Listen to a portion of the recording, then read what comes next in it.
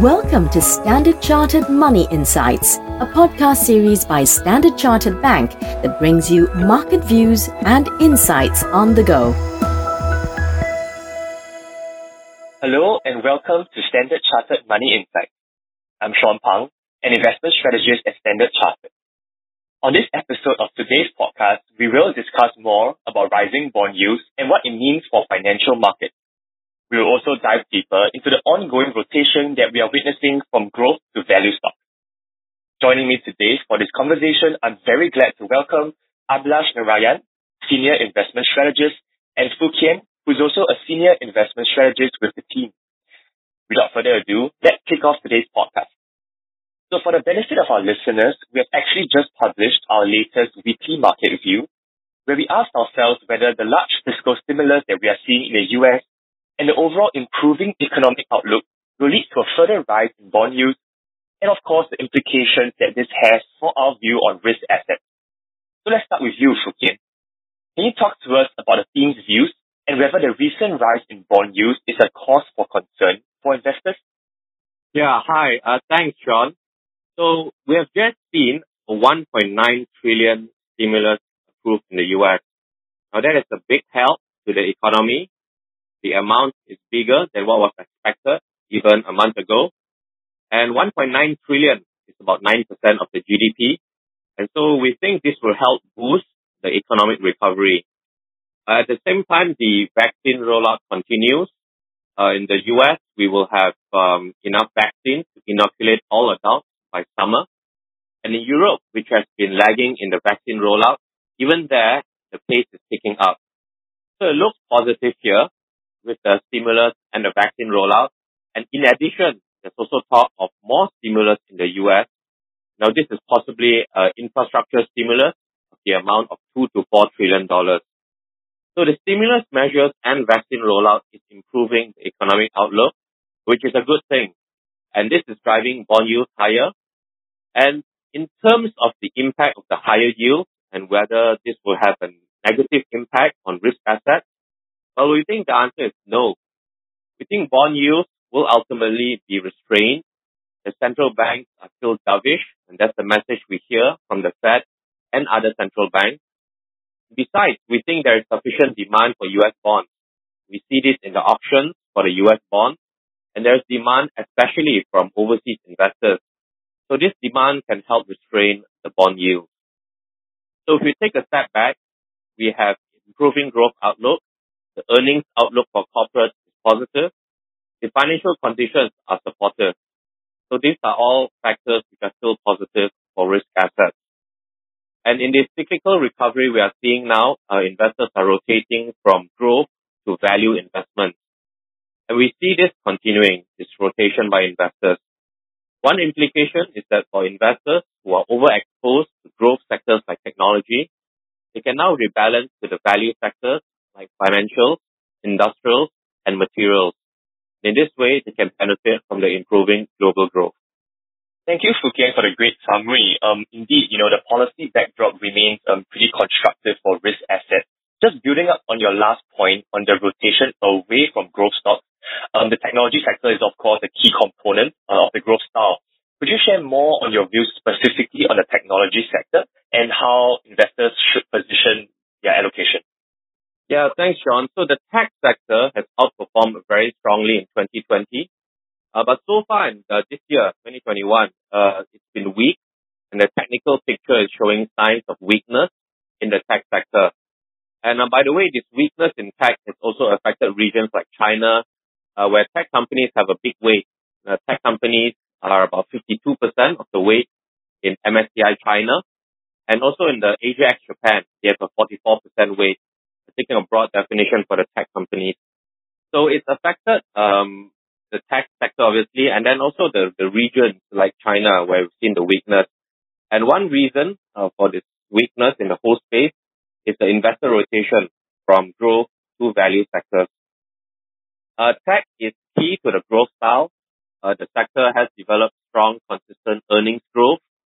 So in the US, we saw the tech sector earnings was up 12% last year. And this year, it's expected to be up 15%. So it outperformed the broad market significantly in 2020. So last year, the market overall saw earnings decline by 12%, but the tech sector earnings was up 12%. And this year, though, the tech sector will lag because we're seeing a cyclical rebound. So for the overall market, we expect in 2021, well, consensus expects in 2021, earnings will grow 24%, which is higher than the tech sector earnings growth at 15%. So investors want exposure to the cyclical rebound, and so they have switched out of tech and causing weakness in the tech index. Also, we see the higher bond yields now, as we talked about. This will affect the valuation of the tech companies. Now, typically, a tech company's value is derived mostly in the future, more so than the average company. So when bond yields are higher, you will discount the future value more heavily. And this has an impact on the value and valuation of tech stocks. So the tech weakness caused by investor rotation into value and higher bond yields. But fundamentally, don't forget, the sector has seen consistent earnings growth through the pandemic, through the recession. Earnings are still growing very strongly. And we do expect this to continue as well. It's underpinned by your structural trends like digital transformation and the shift to online, the shift to cloud infrastructure. We think these trends are here to stay and they'll continue. And the strong, consistent earnings growth we have seen, I mean, this is important for long-term performance. And that's been a key reason why we have been holding a preferred view on the tech sector for some time now.